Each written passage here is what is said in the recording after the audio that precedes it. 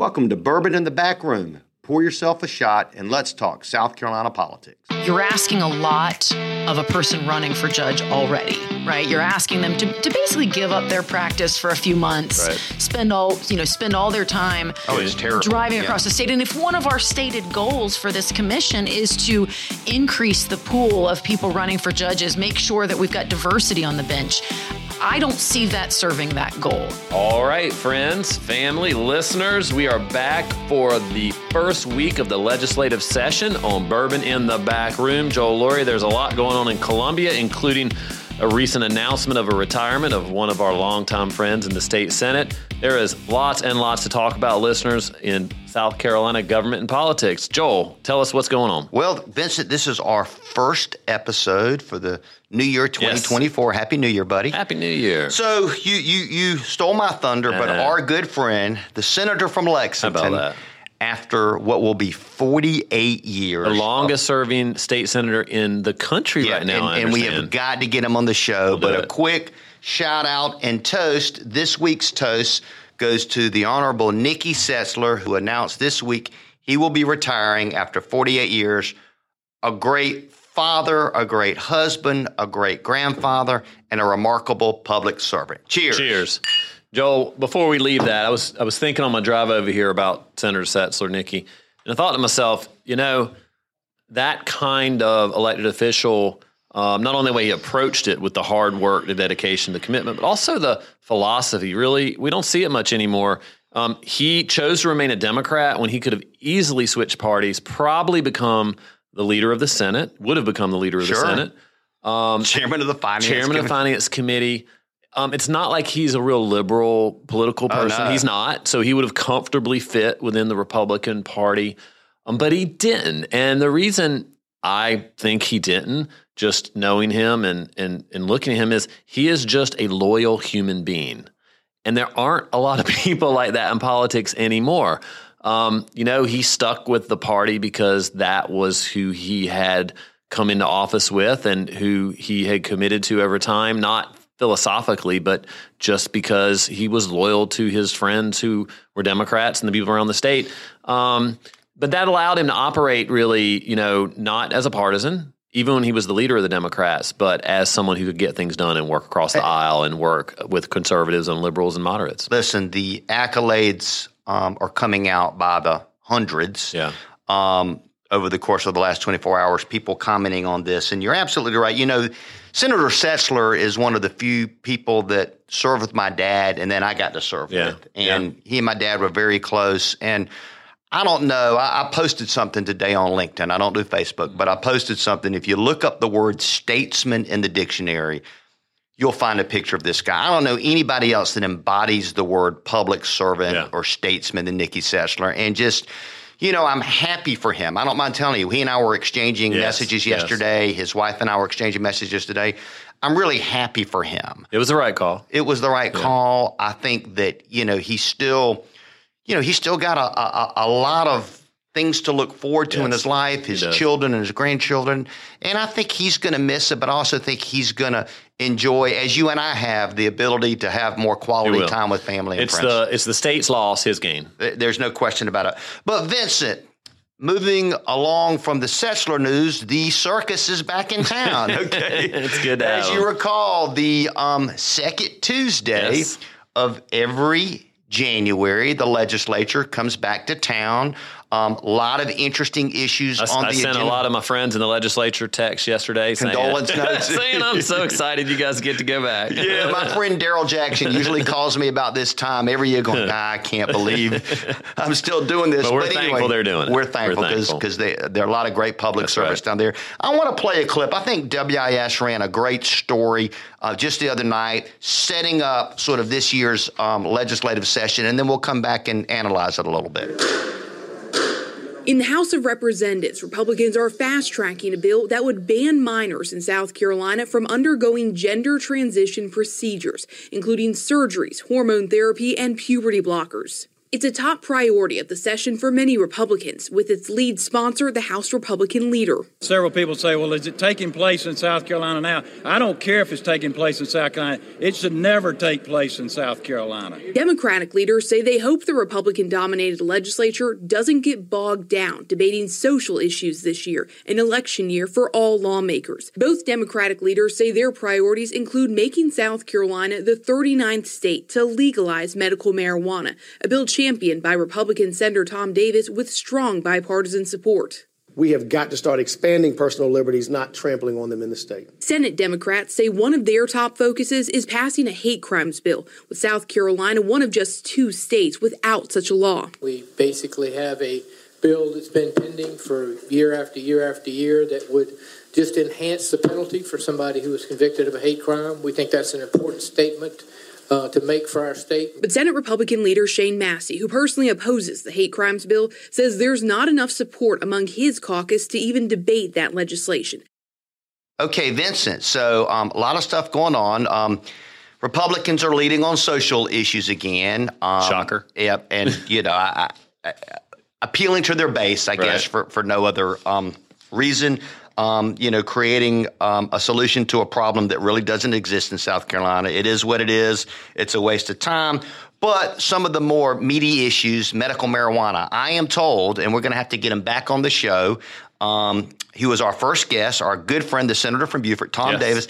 I am told that they have worked out a compromise where he's going to get a vote on his bill. I anticipate a vote on the medical cannabis bill early in the session in January. And Joel, then that's going to put the spotlight right on the House of Representatives. Remember, 2 years ago, they avoided a vote when the Speaker pro tem presided instead of the Speaker. Our buddy, on a ruling, a truly kind of a technical ruling, or I shouldn't technical, a ruling about where a bill that raises revenue can originate, which house. He struck the bill, and they weren't allowed to vote on it. Yep, and it frustrated a lot of people, not only because of that ruling on this particular bill, but the potential precedent that it sets. But it really puts a spotlight on the House members because, medical cannabis polls well in South Carolina. We're one of the few states remaining that don't have a medical cannabis law that allows some type of legal use of cannabis for medical reasons.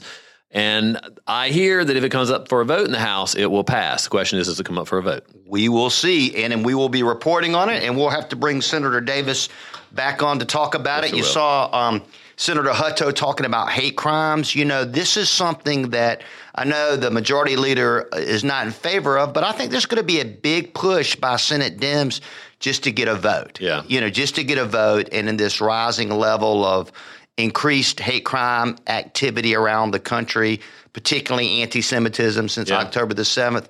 It'll be interesting to see if that bill makes it to the finish line.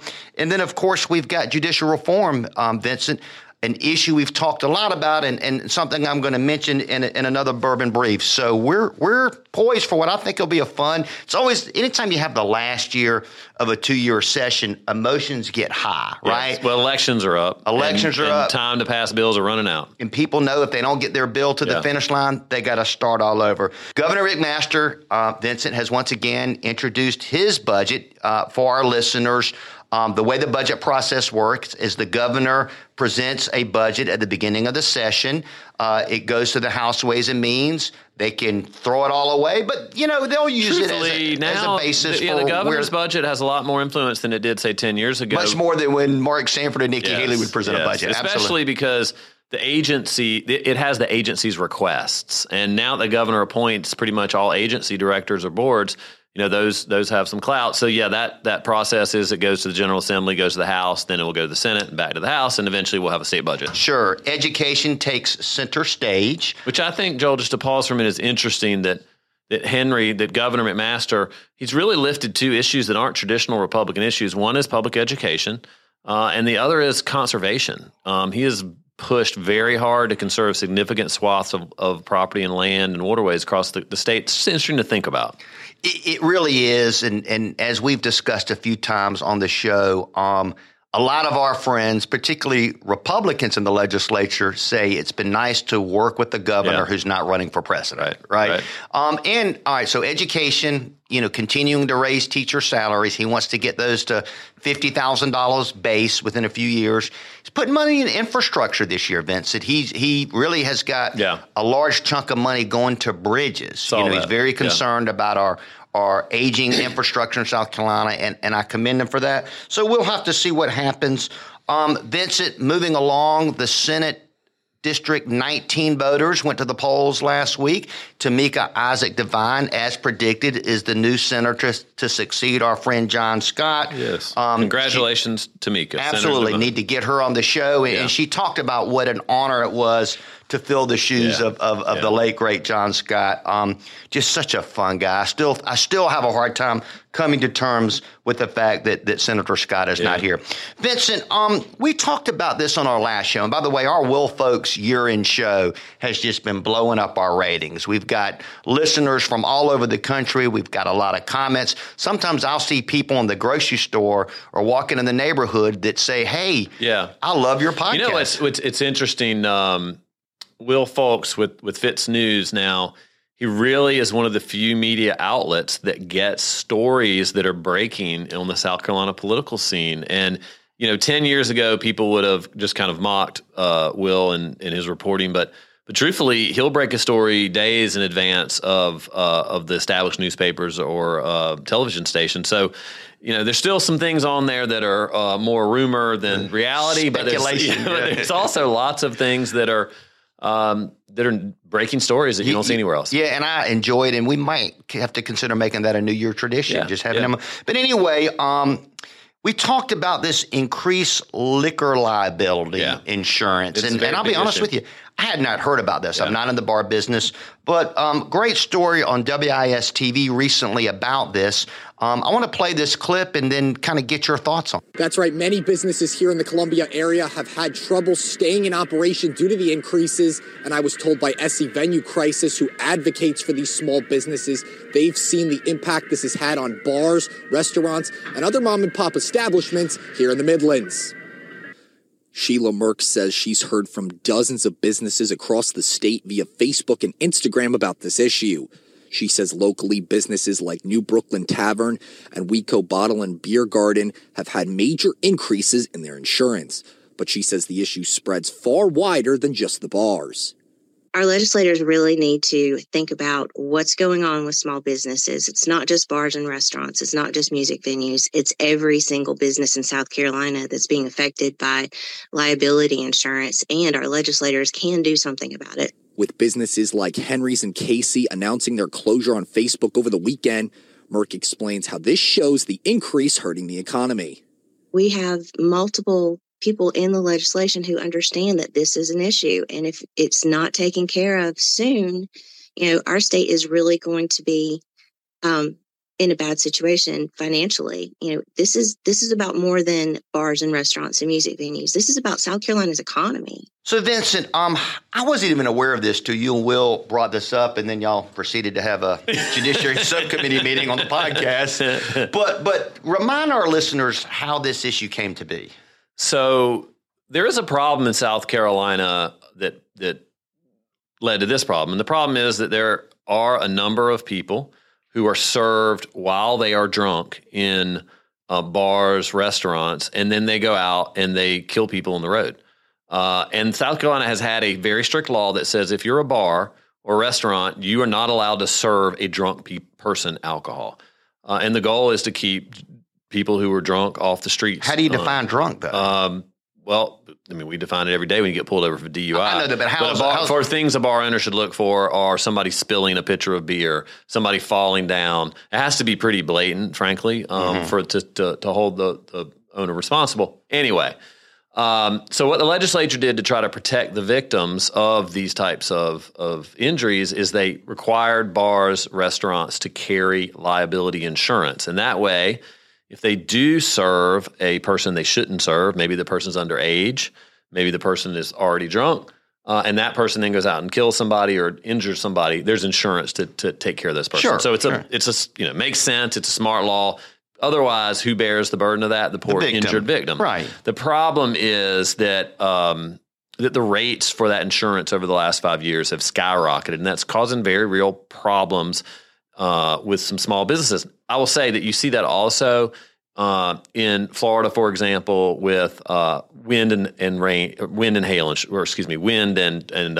insurance, right? So in these markets where there is a problem, rates go up, and then the legislature and government has to figure out how to solve the problem. And that's I'm afraid this one's going to be pitched as some kind of partisan. I heard that, they're talking about tort reform. Yeah, blah, blah, blah. It's not, this is a very specific problem. You could lower the amount of insurance required to be carried. So right now, I think it's $1 million. You could lower that to $500,000. You could clarify when the bar or restaurant, this is kind of the point you were going to, is liable. What do you have to prove to show that they're liable? What about the joint and several liability part of that? Explain that. Yeah, so that was what Will and I were arguing about. Most people don't understand it, but the question is really who should bear the fault for an injured person? Okay, and I have to give you the scenario. You have a very drunk person, all right, and that very drunk person's falling all over the place, and they go in 2 bars. They get 1 beer at one bar, and they get 3 beers at another bar. They shouldn't have got beer in any bar because they were already drunk. Right. Well, in that scenario, the one they got 3 beers at probably bears more liability, right? Sure. All right. Well, if that person then goes and hits somebody and kills them, and the family is trying to recoup what they've lost, the question is, and let's say the bar that served 3 beers is bankrupt. Okay. Right now, you can get all the money you're owed from the bar that served the 1 beer. All right. Because the idea is the at-fault party, regardless of how much fault they have, should pay it, not the innocent victim. Okay. Now, if you can recover from the at-fault party that served the larger at-fault party, then great. Right. But the question really is when one of those parties can't pay, who should bear that burden? Will Folks was saying the victim should bear that burden. Vincent was saying that's not a good solution to this problem. All right. So what would be? I mean, you mentioned some solutions. Is there like perhaps some sort of uninsured fund or something? Sure, the government could set up a fund. That's what we've seen happen in Florida with wind and hurricane insurance. Then the rates are generally kept lower. There are a lot of solutions, but a solution is not just saying victims of injured victims shouldn't be able to recover from the people who've injured them. Absolutely. Yeah. But it's. For me, I wasn't even aware of this issue. You mentioned because you own a building in Camden, there's a new restaurant. I've actually helped some local restaurants and bars with this problem because it's a real problem. And I don't think, those who are representing the victims shouldn't say it's not a problem. It is a problem, and there needs to be a solution to it. And solutions might be you better define when a bar or restaurant is liable. A solution might be the government creates a fund. Lower the amount of insurance. It could be lower the insurance. It could be. So we need to think in a less partisan way about it. You could even say that on joint several liability, if this bar is 15%, they can't be held liable more than twice their original liability. But then who bears the cost of all these medical bills? The victim. Yeah, the fund or something. Yeah, or use that. So a great example of that is in workers' comp. The state has set up an uninsurance fund to cover those various situations. The name of our podcast is Bourbon in the Back Room. We're big supporters of the bar industry, so they need to figure this shit out. All right, here we go, Vincent. So a couple of weeks ago, we had Adam Morgan, who is challenging William Timmons, and we were just talking about, folks, he has broke a story, which we've all have been hearing rumors of, that Senator Richard Cash from Anderson could potentially challenge Jeff Duncan, another upstate congressman who finds himself in the midst of some issues. I never served with Cash. Did you serve with Cash? I've served with both Jeff, with Congressman Duncan, and Senator Cash. And I can say that it doesn't really matter which one of them is there. Okay. All right. Well, let me ask it a different way. I mean, based on what you know about. And if you need constituent service, don't call either one. And I like them. They're nice human beings, but boy, I wouldn't want to rely on them. I understand that. But my point is, you brought this up in the last podcast about how personal scandals don't seem to bother the president. Yeah. But we were debating whether or not that same exemption translates down to the local level. I could see a guy like Cash giving Duncan a real run for his money. Yeah, I think that that it does. People care much less about social scandals than they did 10 or 15 years ago. But it still matters more on the more local level you go than the national level. For example, we saw a lot of alleged scandals brought up in the Nancy Mace race down in Charleston. Nobody cared. The upstate's a little different. You think? Because in Charleston they don't care. Right. But so maybe in the upstate and maybe in a congressional race, I think.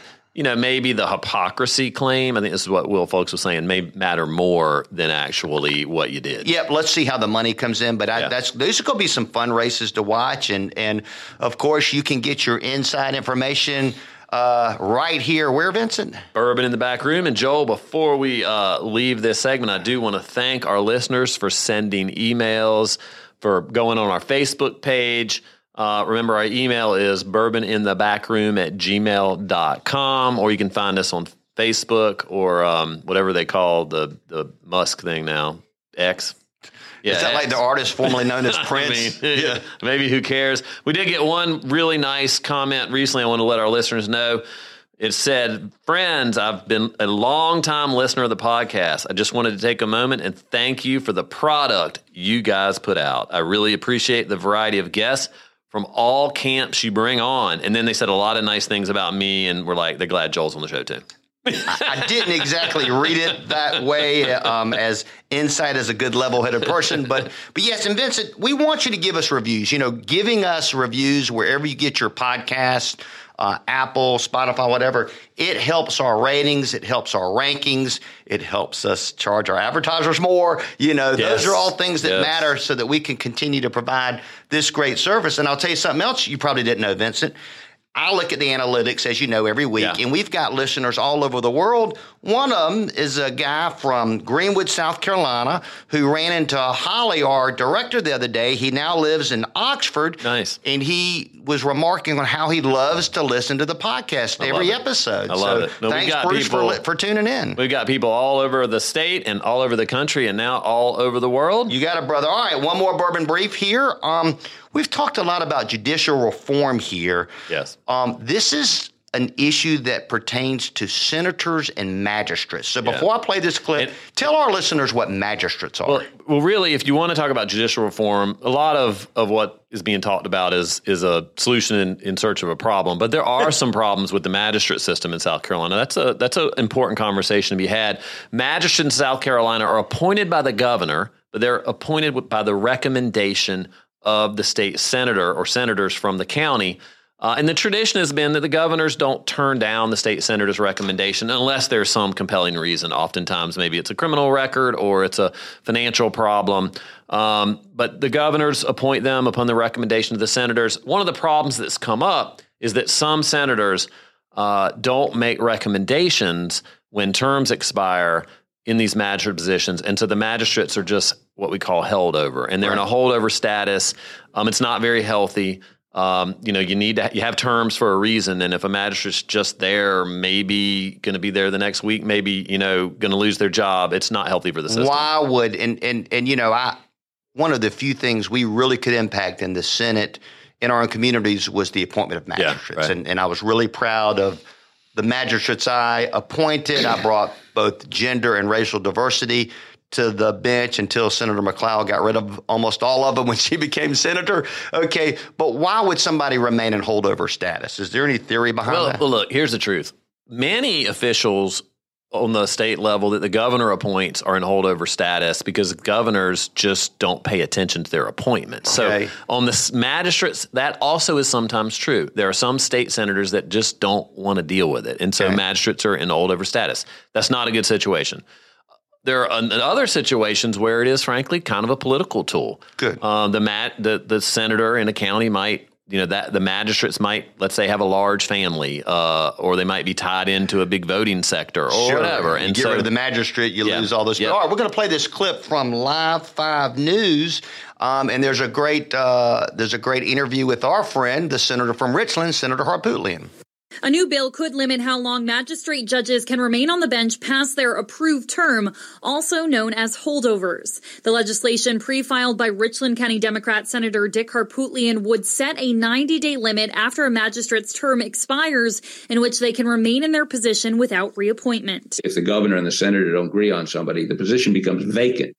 That means that the people of that county will be one less magistrate. The goal is to provide opportunities to reevaluate if the judge is right for the position. Currently, senators select the candidates and recommend them to the governor, who then appoints them for 4 years. There is no enforcement to remove magistrates when their term ends, unless a new person is selected. This allows them to sit on the bench, mostly unchecked, whereas if senators were to renominate them at the end of the term, the governor would determine whether they should continue to serve. Both Republicans and Democrats want to maintain this power, this control over who the magistrates are in their community without anybody interfering, then I think that's wrong. Yeah. So Vincent, there's Senator Harpootlian, and he's pushing a pretty strong bill. And I can tell you, since you and I, when you and I served, I remember passing at least one piece, if not two, of magistrates reform that would require things like a college education or a 4-year degree equivalent. And, I always tried to appoint someone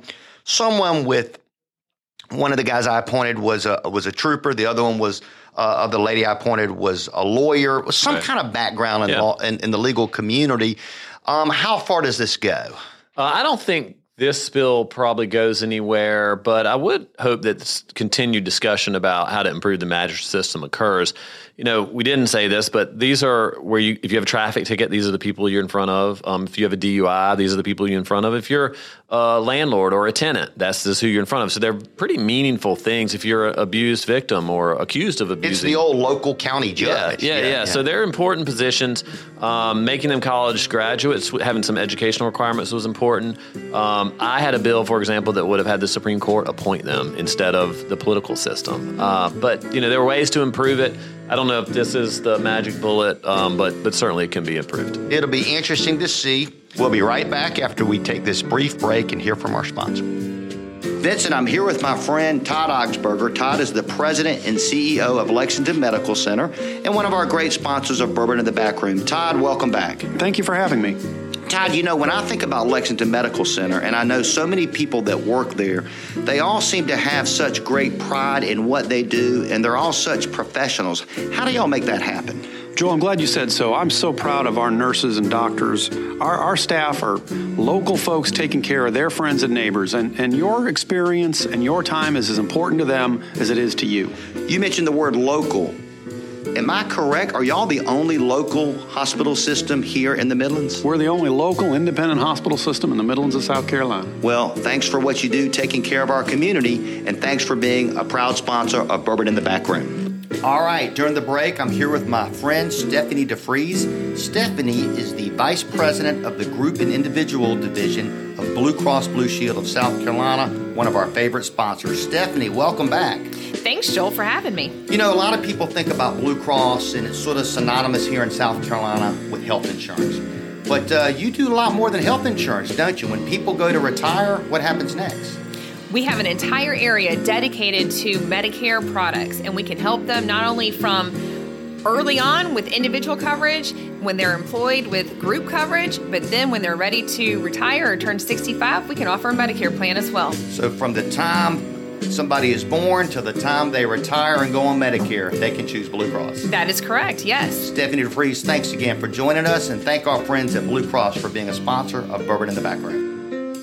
Okay, Vincent, we are back, and for our first guest, we've got somebody special. I'm excited. It's the first week of the legislature and our first guest of the year, and it's her second time being with us. She joined us, I think, a couple years ago in our old office, but she always brings a delicious bottle of bourbon with her. Vincent, tell us about our guest. Well, why don't we let our guest tell us about the bottle of bourbon that she brought? But we're pleased to welcome back Representative Spencer Wetmore from Charleston, who was elected in 2020 in a special election, if I recall, to the South. She was a flip. Yes, to the South Carolinas. That's right. Represents one of the few swing districts left in South Carolina. Is a mother, an attorney, just a wonderful human being, and also, even better, she brings bourbon with her to the show. Tell us about this wonderful bottle. Hey, listen, anytime I get to promote my businesses back home. So Charleston Distilling Company is in District 115. They brag about having one of the high, y'all, I'm not a bourbon distiller you brought guru it, so you're here, good. But they brag about having one of the highest sort of drop rates for the smoothness of the bourbon. It is smooth. You can smell it, and it's just smooth. And it's a what do they call it? Tell us about who it is. Oh, so it's a Denmark Vesey straight bourbon. So obviously it's steeped in Charleston history. Great and historical name, right? In South Carolina history. That's wonderful. Right. So let's do a quick toast to our guest, Spencer Wetmore. Cheers. Well, thanks for having me. Spencer, welcome back. So you're back. This is your third session? Three and a half. Well, so it actually is a start to my 5th year because of the special election. Yeah, so whatever that's 3rd session, though, right? Yeah. Right. And what does it feel like? We're taping the show on Wednesday. What does it feel like? You've been back for 2 days. It's still adrenaline running, getting excited like a basketball player running on the court. Yeah, a little bit. You know, I've got my hype song ready when I run out to home plate. I made Bubba start playing hype music for me when I walk in. Let's do it. Bubba, by the way, Bubba Cromer is the reading clerk House of the reading House, clerk. a former member of the legislative delegation from Richland County. One of the few independents. That's right. Great guy. That's right. Carolina House. So you were, remind our listeners, you were elected in a special election in 2020. And why was it a special election? So when Peter McCoy stepped down, he was nominated and became the U.S. Attorney for South Carolina. I stepped in and ran for that seat. And I think we went over this back then, but I had something like it was a primary, a runoff, a special, and then a general that year. So, and remind us, did you have an opponent in 2022? Yes. Okay. Yes. And your district had been redrawn then? Is that right? Gosh, yeah. Those were the new lines. Yeah. So my district didn't change a whole lot. Okay. You're right. It is one of the very few swing districts. I think it's obviously with the incumbency, it's sort of widened the lead a little bit every time. Well, I would say it's because of your hard work and dedication and the fact that your voters like you. Well, thank you. You should say that too. And I can also tell you, Vincent, when she walks in the House chamber, the IQ doubles as a graduate of Princeton and Vanderbilt University, right? Yes. All right, Spencer. So let's talk about, we just finished our Bourbon Briefs. Judicial reform seems to be a subject that has gained some momentum. We've talked about this in a few prior episodes. It's not the kind of thing somebody's going to approach you about in the grocery store, but yet it seems to feel like something may happen. What are you hearing? Yeah, absolutely. So I'm actually on the ad hoc committee. It's interesting.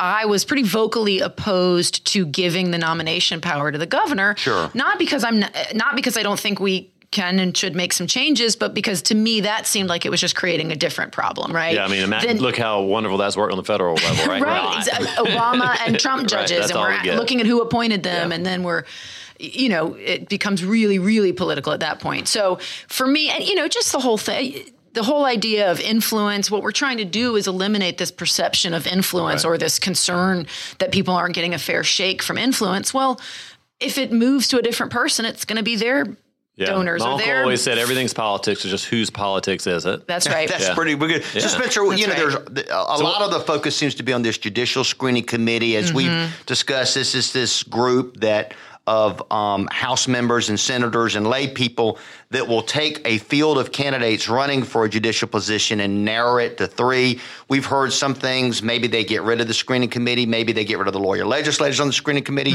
Maybe they just report out all the candidates and let the legislature decide. Look in your crystal ball. Where do you think this could end up? What are some of the stronger possibilities? I see us trying to spread it out a lot more. Right now, the perception and the reality is that a lot of the power is concentrated with the 6 lawyer legislators on that committee.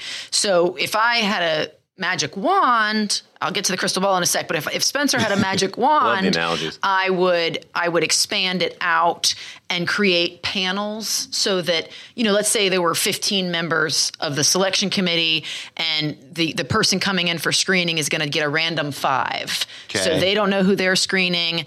The screeners the judge doesn't know who they're seeing. The screeners don't necessarily know who they are. Would you have lawyer legislators on that committee? Yeah, I think it's one of several important voices. Right? Exactly, legislators. I also would support term limits. I think having some rotation for the members of the committee. Okay. Exactly. I think having some rotation there. Again, anything that we can do to sort of mitigate, reduce that perception of influence. And just to remind our listeners, the whole panel, the committee was created years ago as a reform, to say, hey, instead of just the candidates coming before the legislature and being voted on, we ought to have some screening process. So it's kind of ironic that all of the complaints now are about what the reform was. Right. Spencer, what about, I think, Vincent, you mentioned this in a previous episode. What about letting all the candidates? So the committee says you're either qualified or not qualified. And if there are 10 people that are qualified, send them over to the General Assembly and let y'all figure it out. What are your thoughts? I'm not wild about that proposal. I understand why people are pushing for it, but just like Vincent, you're talking about creating unintentional, creating a new problem. Mike, I've got 3 concerns about that. One, I think that you're asking a lot of a person running for judge already, right? You're asking them to basically give up their practice for a few months, spend all their time driving across the state. And if one of our stated goals for this commission is to increase the pool of people running for judges, make sure that we've got diversity on the bench, I don't see that serving that goal. Yeah. I think the second thing, I think it's certainly, I think we have to give JMSC some credit for all the work they do. I mean, think about how members much of the committee. They read all those reviews. They are privy to a lot of information. And look, here's the truth. Our judges in this state are pretty damn good. Absolutely. And our system is pretty damn good compared to what we see coming out of many other states where governors appoint based on a partisan or campaign donor basis, or where it's a popular election and you literally have people running for office and raising money from corporations and lawyers. Yeah, and we don't think either of those are going to happen. But I want to go back to this issue, Spencer, because I'm a little undecided on it. I mean, I think you still potentially, there's been a lot of criticism that the election is won before it's ever had, okay? And let's just be honest, and Joel and my experience has been sometimes that has happened. Sure. The panel sets it up. Candidate. Yeah. So could you increase the number? Maybe? Yeah, sure. So I think, again, it's funny. Cindy Scoffey with the Post and Courier said that I was a defender of the status quo. Good friend of ours, former guest. Yeah, and it's the first time I've ever been called that. That's just because you don't like what she likes. Well, it was pretty funny. But so again, I don't want to mistake my comments here. I think that it's the time to get things right. I think if we can make it better, we should, and I think we're going to. Increasing to 5, maybe. If we do increase it, I feel very strongly that we set up a constructive process by which candidates and legislators interact, whether it's the local delegation for a resident seat, whatever that is. I think it's very important that we have a process for these judges, because right now, we shouldn't be asking 25 people, much less 125 if we let them all out. We shouldn't be asking that many people to stand on the bridge of the parking deck and hope to shake a legislator's hand as they're walking on the floor of the House. It's a miserable. Vincent, I want to pause real quick because we've got some elections coming up. Probably in February, although I don't think the date has been set. But what's interesting about this, Vincent, is, all right, so the screening committee will issue a report. Yeah. Vincent, walk our listeners, because, Spencer, we always like to inform and educate about process. There's this funny time frame where you can ask or not ask for a commitment. Yeah, tell us about that. So the way it works, and this, again, was part of the reform effort of 20-plus years ago, the candidates for judgeship can't ask for a commitment to vote. They can go talk to legislators, and they should. They can go tell them their judicial philosophy and their past work, but they can't ask for a commitment to vote until the screening committee has released the report. 24 hours or something. Yeah. Is that what it is, Spencer? It's the report. There's a delay, and I don't remember. It's a week, actually. Yeah. I don't know. Whatever bizarre, it is, it's not long enough. Then you got judicial candidates going, Senator Shaheen, at the appropriate time, I hope you'll consider me. And how many times have you heard that, Spencer? The goal is to number one, not lock up the race before the vetting's done, and that's a legit. I think that's pretty much worked. Nothing's perfect, and I think we have a tendency to beat up the good in an effort to find the perfect. Can some tweaks be done to improve it, of course, as with anything, but I really hope you guys don't throw the baby out with the bathwater. Fair enough. Spencer, in our Bourbon Briefs, we talked about Tom Davis's 10-year mission to approve medical cannabis in South Carolina, and we've been hearing, at least on the Senate side, that he could get an early vote on that. And Vincent reminded our listeners that y'all were looking like you were headed towards a vote a few years ago, and then out of nowhere, Speaker Pro Tem Tommy Pope ruled that wasn't going to happen based on a technicality. Does that bill get to the House floor? And if it does, are the votes there to pass it? It's my opinion that we've always had the votes in the House to pass it. We never got it to a vote because of that procedural technicality, which of course has been correct. Now the revenue piece, if that goes in, it'll go in on the House side, if at all. Right. And so, now I think we will actually see votes on it. It's interesting. The increased numbers of the Freedom Caucus have actually improved this issue. Wow. So you see the Freedom Caucus supporting it along with the Democrats, and of course some mainstream Republicans. And I think between those groups, we do have the numbers. I think we've had the numbers. Yeah, what we've seen in the state, and Spencer, Joel, and I have certainly seen this because we've been around longer than you, which is maybe fortunate or unfortunate, I'm not sure. But regardless, you've seen a Republican Party that was really, really, really heavily dominated by religious conservatives in the state. And that has been eroded, not to say that there aren't religious conservatives, and it's not to say that there's not influence, but the more libertarian freedom strain of the Republican Party certainly seems to have taken a big bite out of that. And I think it'll make a difference on this. It's an interesting issue because it's one of the few that's high profile and a social issue that doesn't fit nicely within the partisan. Which are the issues I used to love. I hate these party issues. Yeah. And speaking of social issues, Spencer, looks like the culture war is coming back to the House. We saw where the House Republican leader, Davey Hyatt, was speaking at a press conference, and they're pushing a lot of culture-type bills dealing with transgender issues and things like that.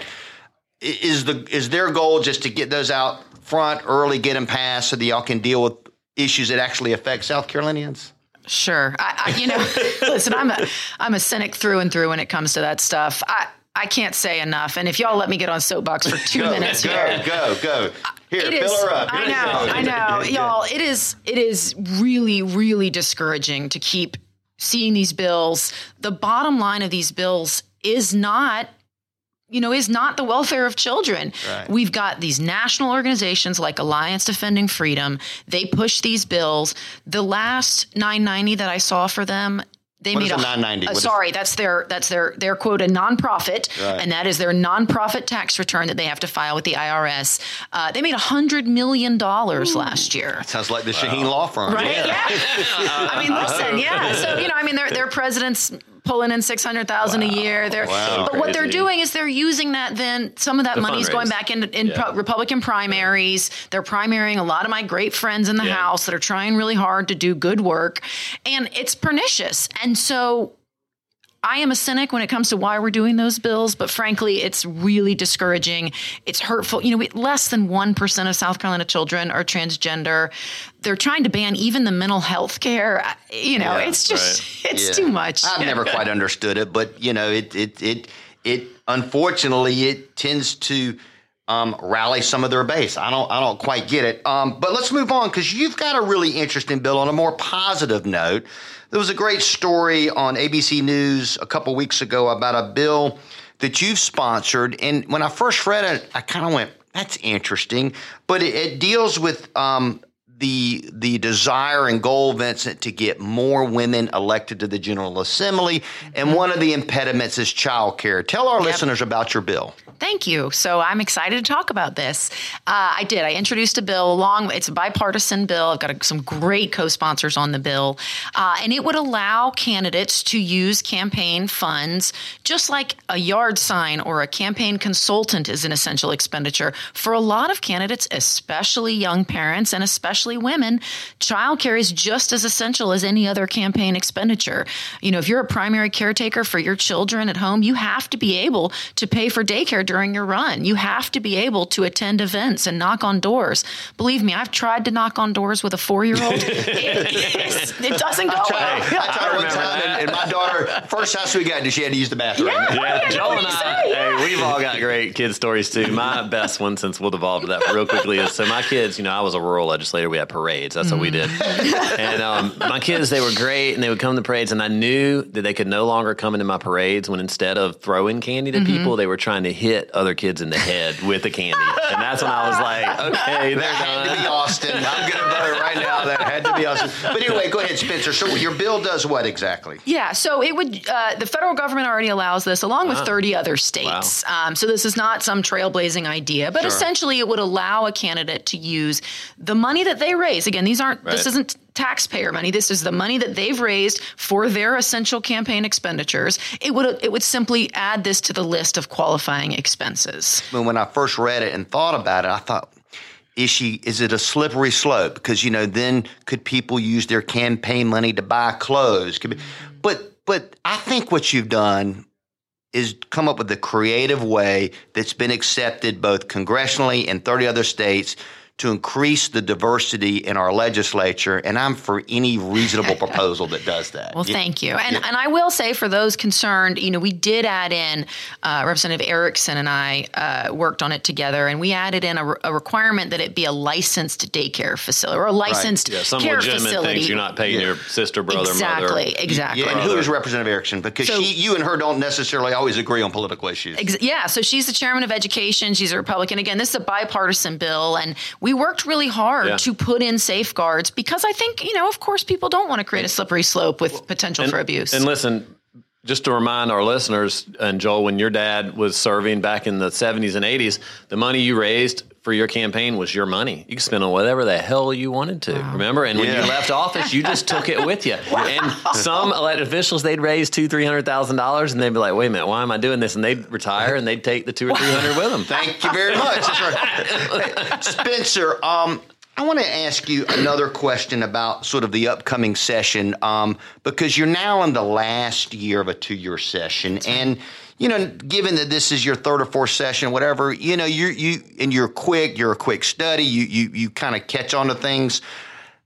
Kind of what's the mood in the legislature? Do you see people kind of as we approach the March filing deadline? By the way, if you file for office, it's the first or second week in March, something like that. I thought it was towards the end of March, but it's like a 2-week period. The end of March, last 2 weeks of March. Last 2 weeks of March, and I remember people used to say, "Oh, we're going to do this, but we got to wait till March." Mostly those are Republicans, right? They would say we got to wait till after March before we take this bill on the gas tax, the cigarette tax. So, is there going to be a lot of turnover in the House, or what's the mood? As Joel said, are people anxious, or is it? Yeah. What do you feel? Yeah, I think. On my side, on my caucus from the Democrats, the usual sort of. Yeah, exactly. Yeah.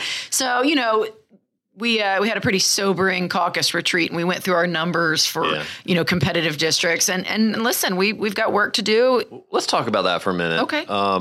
What is the future? What do you see as the future of the Democratic Party in the state? Is it going to be this, super minority for a while? Are there seats y'all can pick up? What would change that? Just how do you see the future? Yeah, so I think this coming election cycle, the low-hanging fruit are going to be the seats most recently lost. I think a lot of those were, just weird situations. We had one that was a super local issue. We had one where, honestly, I think a couple of the candidates could have done a little, knocked a few more doors and raised a little bit more money. We had some districts that Democrats held that were strongly Democratic leaning, and Republicans won them, and you're referring to those districts. Exactly. So, I think those are the low-hanging fruit in terms of working hard, rebuilding there. There are a couple flipping opportunities, but I think it's more of a long game. I don't necessarily see a big change coming right away. We've got a new chair for the party, and I think she's initiated the Project Roadmap task force. We've been looking at sort of the long term.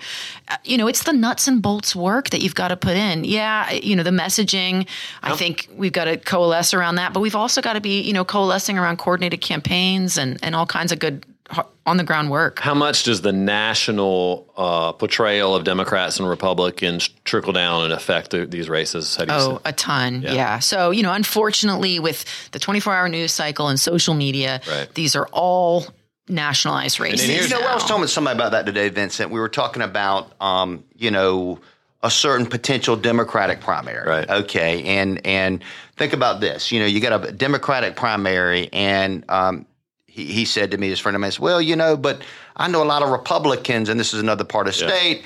And I said, it used to be you could count on that, but they come vote in another primary. Yeah, I don't think in today's hyper-partisan environment, I don't think a lot of Republicans get caught dead voting in the Democratic primary. Right. Yeah, it's tough. I mean, when I ran for office, I actually got criticized because I'd voted in 2 Republican primaries. Yeah, you go, girl. Yeah, absolutely. But I don't know how much that's changing. I get sort of.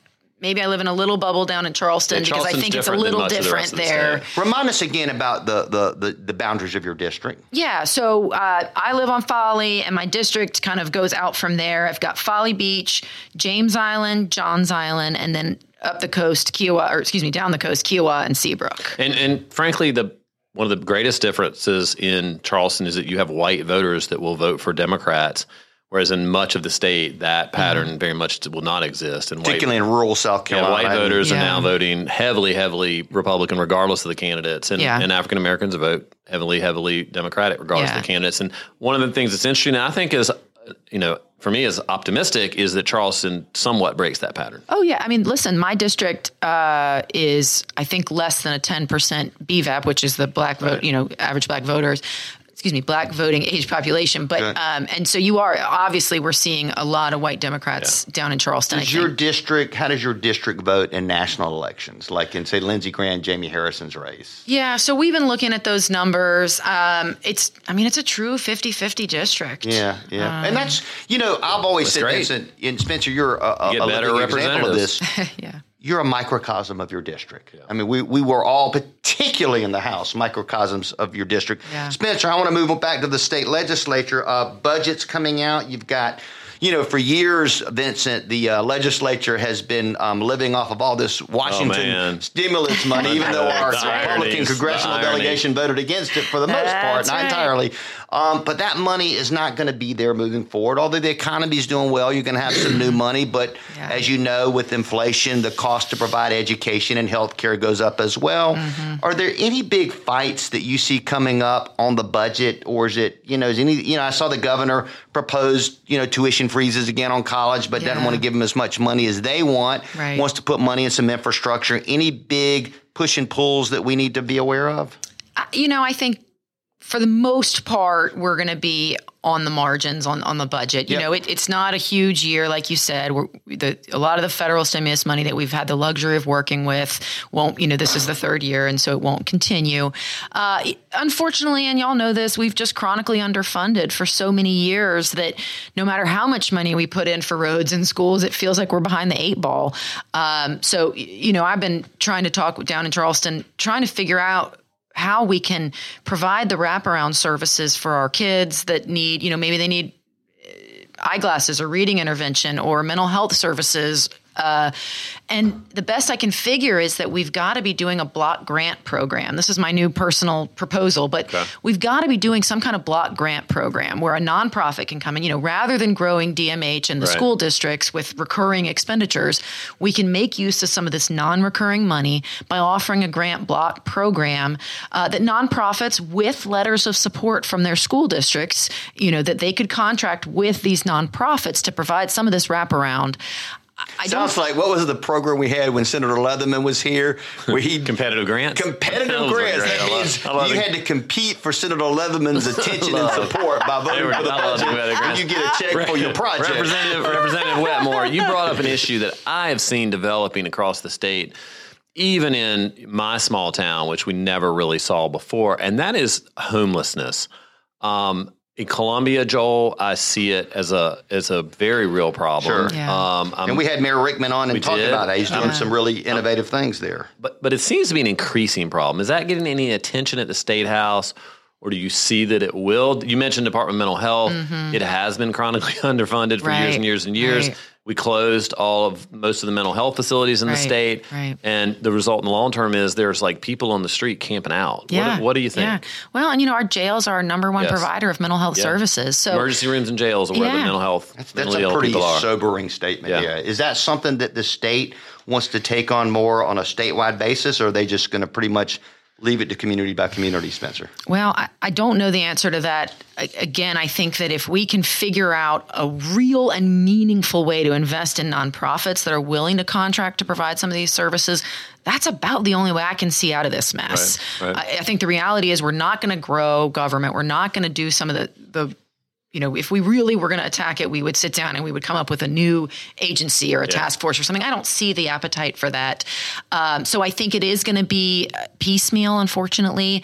I do think, to your point, we are talking a lot about mental health, but not as much about sort of the extreme of that is once it gets to a point of homelessness. I just see it as a place where locally, Republicans and Democrats in your local community, they don't really see a distinction on this. They don't want homeless people, camping out on the roads, and they shouldn't. And most of them feel like there's a need to provide a service. Yeah, and it's not healthy for the people who are there. And so I just think there's some potential for people to to get together on that. Right now, we talked to Mayor Rickenman in Columbia. It's really been pushed down on the local level. They were spending millions and millions of dollars to try to deal with it. But y'all have a big problem in Camden? Yeah. Camden's small, but we do see a problem. 10 years ago, you would not have seen 3 or 4 people roaming around with shopping carts in downtown Camden with all their stuff in it, but you see that now. Really? Spencer, any sleeper issues? Every now and then there's this issue that percolates to the top that nobody says, God, who saw that coming? Anything out there that, bond reform, is that something that still people are kicking around as part of this judicial reform process? I think so. We did the big bond reform bill last year. We've created the new pre-sentencing commission, I think it's called.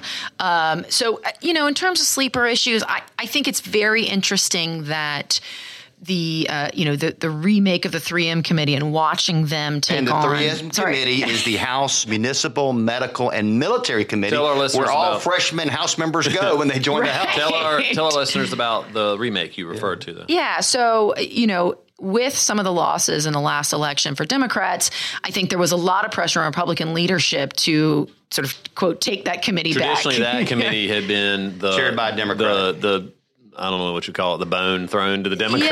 Yeah, and I guess it was part of some compromise, but back when they elected the speaker. 1994. But there you go. So now I think, given the numbers in the House, there was a lot of pressure, and so they've Celeste Davis is the new chair of that. She's from your neck of the woods, right? She's down Berkeley County, so she's got a lot of that area, and she's wonderful. So while we'd been looking at this CON or certificate of need issue for years and years, hey, I like to say you put a woman in there and you got it done. There you go. I love it. Yeah. Keep up with her on LinkedIn. She seems like she's got a good head on her shoulders. I want to tell you a great story because we like to tell stories on this. When I was I think it's my second or third year in the House before I moved over to education. Must have been my second year because I moved over to education the next year. May you rest in peace, Joe Brown, Chairman Joe Brown. Joe was the chairman of the 3M committee, and he would do whatever Speaker Wilkins wanted him to do. Yep. And the late, great, may also rest in peace, Senator Pinckney, who was on that committee with me, he and I devised a plan. We went and we figured if it's the military committee that we could, because part of the military committee at that point had something to do with the State House grounds. I don't know what it is today. So we took a bill, and we took a bill during the middle of a 3M committee. We asked Chairman Brown, could we unanimous consent to go off the agenda and bring up a bill? And of course, Joe Brown is the nicest person. Why, young man, sure. What would you like to bring before this committee? And we brought a bill to remove the flag, and then we voted it out of committee. And Wilkins went nuts. He was a control freak. They ultimately ruled we were out of order. We had this big, what do you call it when you contest a ruling of the chair? Yeah, appeal the chair. It was just a fun 48-hour chaotic time, and ultimately, as you can imagine, we lost, but we did vote on the flag a couple years later. But anyway. My favorite Wilkins story was I was the second vice chair of Judiciary, and Merle was the first vice chair. And Merle and I who was chairman at the time? Jim Harrison was chairman. And so Jim was not there, and Merle was chairing it, and I was like, Merle, leave for a while, and I'm going to chair it. And so Merle left, and I was chairing it, and Wilkins walked in, and you thought he was going to wet his pants. I had a great relationship. We need to get Speaker Wilkins on the show because he continues to do great work. Spencer, before we wrap up, I do want to ask you this. President Biden was in your hometown this week. That's right. Did you get a chance to attend the speech? No, unfortunately. I just, that day before session, I was back to back at my office trying to earn a little bit of money before we come back up here. But this was interesting, Vincent, and we didn't talk about this in Bourbon Briefs, but he spoke at Mother Emanuel AME Church. Sure. That was the church where Dylan Roof shot and killed 9 innocent people, including our friend Clementa Pinckney. Later that afternoon, the next day, former governor and presidential candidate Nikki Haley accused Joe Biden of giving, quote, an offensive speech. And this is the same Nikki Haley who forgot why the Civil War was fought. And fought to keep the Confederate battle flag up until 9 people were murdered. Just very interesting how this thing comes full circle.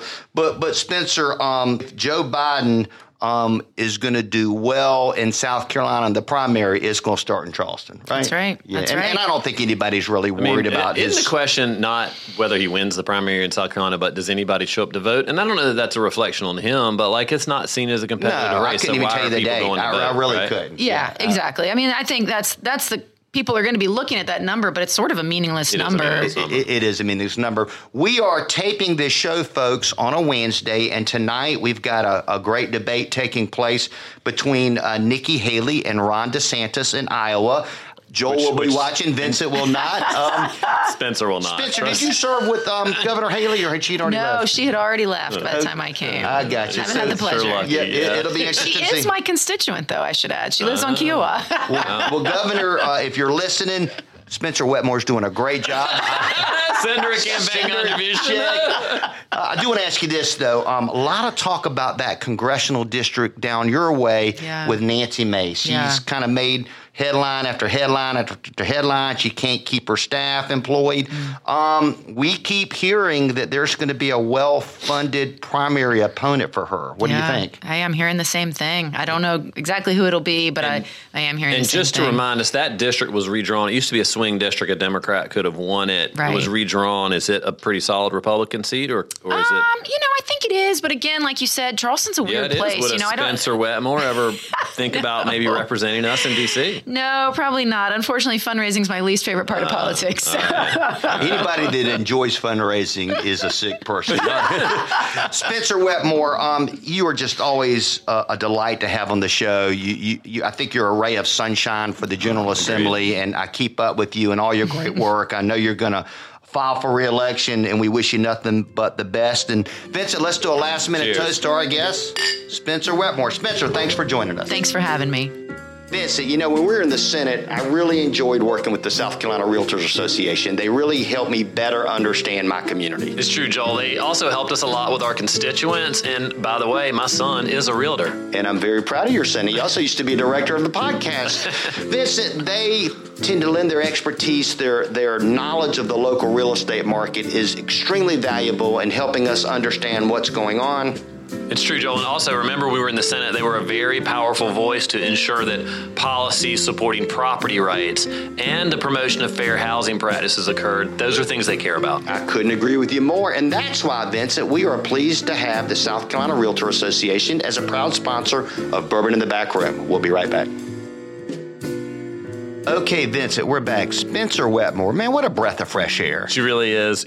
Now she was elected almost 3 years ago. Yep. I thought the discussion about her district was fascinating. She's really, Charleston, that whole area is kind of a changing area with so many people moving to it. I like her attitude of wanting to cooperate with people, but still being very proud of the party she chose to run with. I think that she's got a long career ahead of her if she wants it. But maybe, look, if you were a Democrat in the House right now in South Carolina, would you want to make a long career of it, or would you want to run for other offices? So I have this debate a lot with friends of ours like Beth and Todd and others, and even in the Senate, and I'm so grateful for their service, right. So I can't answer that question, but it's got to be frustrating. When you and I were there, we within 3 or 4 votes. Well, and it was a coalition government. You had a coalition of Republicans and Democrats that elected leadership that, tackled the big issues. But right now, not so much. Yeah, I tell you what I like about Spencer. She's smart. She does her homework. Yeah. She doesn't tend to just meddle in things for the sake of meddling. She picks a few issues, like we talked about this campaign-funded child care legislation that she has sponsored. And, I agree with you. I think she could have a bright future. I think if the state ever turns a shade of purple, she'd be a great statewide candidate. She'd be a great candidate for governor. You can only hear in-depth interviews with House members like Spencer Wetmore on what podcast, Vincent Shaheen? Bourbon in the Back Room. Thanks for joining us. We'll see you next time. Bourbon in the Back Room is produced by Jonathan Valladares, Campbell Douglas, and Austin Shaheen, directed by Holly Van Horn.